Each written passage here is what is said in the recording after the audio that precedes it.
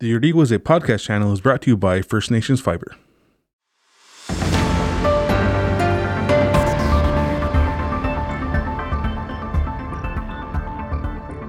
Welcome to the Yardiguaze Front Page Podcast. In today's episode, we talk to Kahnawake Sustainable Energies President Bud Morris and Dewa Dunisuk, the Board of Directors Chairperson Greg Horn, about the Day Culture Wind Farm project in St. Remy and St. Michel. Have you ever been gaming or working online classes and your internet service constantly gets interrupted? First Nations Fiber is about to ensure that just won't happen again. Get ready for high speed at a new level. Click on fnfiber.com and sign up today. First Nations Fiber, empowering people through connectivity. Hey everyone, my name is Jordan Standup. I'm the assistant editor here at Yardiguaze, and today I have two special guests with me in the studio. First of all, I have Kahnawake Sustainable Energies President, Mr. Bud Morris. I also have Dewa Dunisuk, the Chairperson of the Board of Directors, Mr. Greg Horn. I invited these gentlemen into the studio today so that we could talk about the Day Culture Wind Farm project. So welcome today, gentlemen.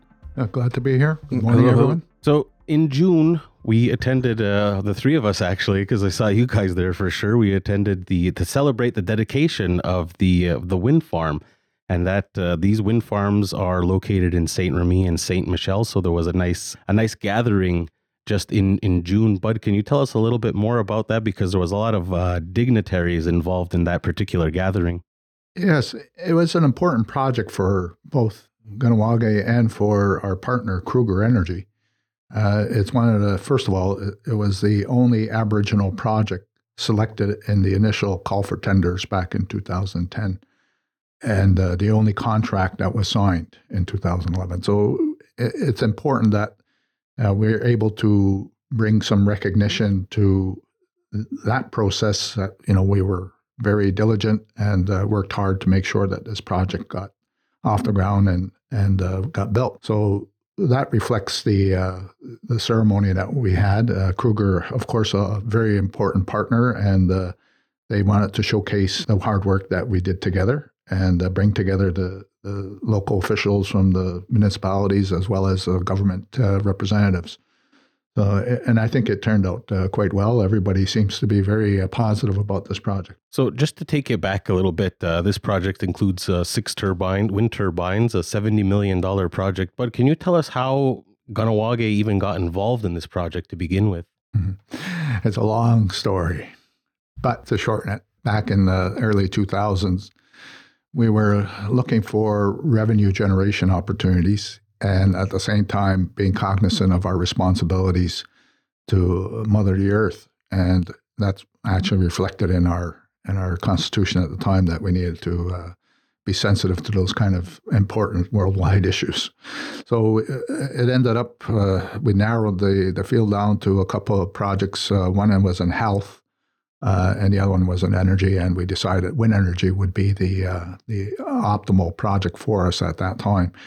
And so we began studying the wind energy potential in Kahnawake, and we concluded that at that given time, which was around now 2005, that the wind energy was insufficient for the technology that was then available to build the project in Kahnawake. And so we looked around for other sites, and eventually, after much ado, we landed in St. Cyprien de Naperville, where I would say things were not as welcoming as we had hoped. And eventually we decided that that project wouldn't be able to move forward there because of lack of social acceptability. And we ended up in the partnership with Kruger Energy in St. Remy and St. Michel, where we were welcome. And so it was a long journey, but I think the hard work has paid off. Right, and the mayors of both St. Michel and St. Remy attended the gathering, and as you were just mentioning, Bud, they were receptive to the project, and they seemed very excited to be involved. Absolutely, and I think it's also built another bridge between our communities. Although we had some sort of relationship with the surrounding areas, this one certainly brought it home that we have friends out there, that people who actually like the Mohawks of Kahnawake, and that was a novel experience. And happy to say that we have new friends in St. Remy and St. Michel. So for a project of this magnitude, I'm sure one of the questions that everybody wants to know is what kind of benefits are we going to be seeing here in Kahnawake? Well, directly to Kahnawake is the dividends that the project will pay over the lifetime of the contract, which is a 20-year contract. The initial revenue stream, we're estimating at approximately $1 million per year for Kahnawake. And that should increase due to efficiencies that are gained and implemented with the knowledge of the precise siting and the wind energy potential where the turbines are. So there's adjustments that are made that can increase the efficiencies of the production. And as well, there's a cost of living or consumer price indexing of the cost of electricity, and that's an automatic formula that gets applied to the cost of energy. And that will presumably increase over time as we're now seeing with inflation. And Greg, I'm curious to know what Dewa Dunisakta's involvement is in this project. Well, from the board's perspective, this was a project that was brought to our table before my time on the board, but it was something that once I got on the board, we were looking at the potential for this, and being the only Indigenous project that was approved by Hydro-Quebec and moving forward and seeing the potential for it. It was something that we said, we need to get involved with. And Kahnawake Sustainable Energies is a portion of Dewa Dunisakta, the way it's structured, and board members from Dewa Dunisakta are also on the KSE board. And so this is something that I think we've wanted to see come to fruition. And, it took a long time, a lot longer than expected, but now that it's in operation and getting to see all the hard work that Bud and Stefan Poirier and Marissa and everybody else that was a part of this put in, and it's now live, it's very satisfying. So these turbines have been in operation since the beginning of the year, if I understand correctly. But could you share some of the specifications for these turbines, Bud? Yeah, their nameplate capacity is 4 megawatts per turbine. They're E138, manufactured by Enercon. It is a approximate hub height, I think, of 128 meters. Some of the largest land-based turbines in Canada, and very efficient. They have gearless transmissions, state-of-the-art turbines. We're very happy to have Enercon as our supplier, and we're confident that the turbines will produce as predicted. Is there a life expectancy for these turbines? The minimum engineered life is 25 years, so that's 5 years in excess of the contract period.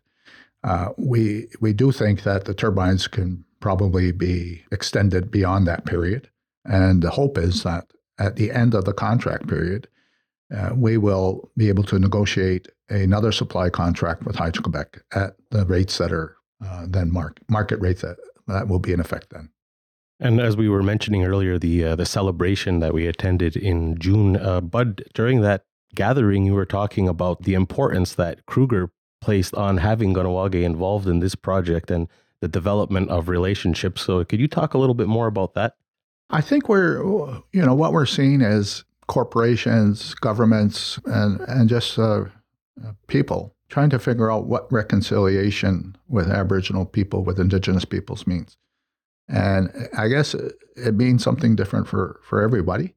But for the business community, and in our particular case, Kruger Energy, I think recognized this as an opportunity to partner with an Indigenous community, which they normally do not go in that direction. They usually like sole proprietorships, although they do have other partnerships. And this one certainly kind of lit up all the right lights, so to speak. Good project, had a good pricing on the power. Kruger had the locations in St. Remy and St. Michel with proven wind energy from their existing wind farm in Montérégie. And so we had good, reliable data that we could draw from in terms of the wind energy potential. The anemometers that had been up for many years, as well as the actual turbines that Kruger installed back in the first part of 2012 or 13, I think, or somewhere around there. So I think for Kruger, this made a lot of sense. how do we move forward as a society with competing interests and overlapping claims and all these myriad of Indigenous issues. I think this is one example of how we can move forward. So the development of all these relationships with, outside governments, communities, different organizations and businesses, how beneficial would that be for Deweduni Zukta as well, Greg? It marks a stepping stone in the right direction in being able to work together on various projects. And if we use this as an example of projects that can work, I think that, the future could be very bright in various, sectors and various projects that would benefit not just Deweduni Zukta, but the community as a whole. And I think that's what some of the things that as Deweduni Zukta we look at is how can we best benefit the community and the people that we serve and our clientele. Right. And it's been a long road to this point. This is by no means an overnight success story. It's been years and years in the making. So is there potential for this to expand or be involved in other types of projects like this? I would hope so. Energy demand is going to continue to rise. It will be directly proportional to our number of people that we have, and we're at 8 billion people, I think, now on the planet, or pretty close to it. And certainly we don't see any significant reductions in electricity in the coming decades. So renewable energy for us, I think, is a good place to be. We have the natural resources, we have the wind, we have other renewable sources as well. And I think it's a good example of how Indigenous communities and private businesses as well as government can work together to benefit not only the companies, but also the planet. And as our model says, our theme is balancing the needs of the people with the needs of the planet. And this is one good example. And something that we touched on earlier is that the neighboring communities of Saint Remy and Saint Michel are very happy with how the project has turned out so far. Yeah, I would say, and they've had the previous experience, as I said, of working with Kruger Energy on the Montérégie project. So Kruger Energy has demonstrated to them that they are reliable, they're honest, they're forthcoming, they're responsive.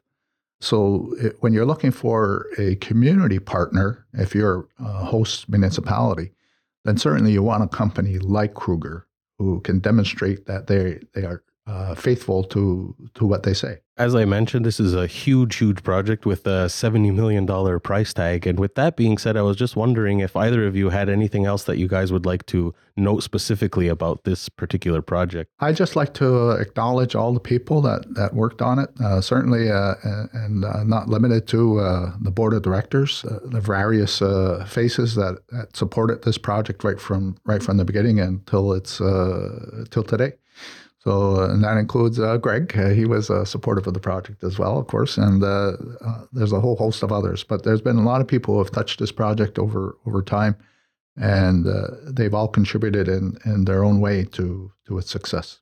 Just to echo what Bud had to say is that without everybody who's been involved throughout the years to support this project, it wouldn't happen. And that's testament to the hard work and the team that Bud had put together and keeping the board informed about what's going on. And it was just really a big team effort, and everybody was responsible for this success.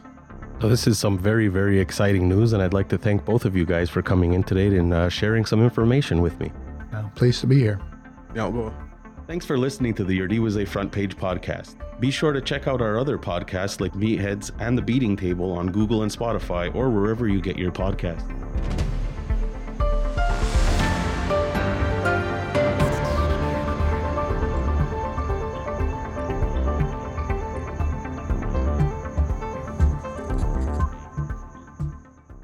The views and opinions of the guests expressed in this podcast do not reflect those of Yordiwase and its employees.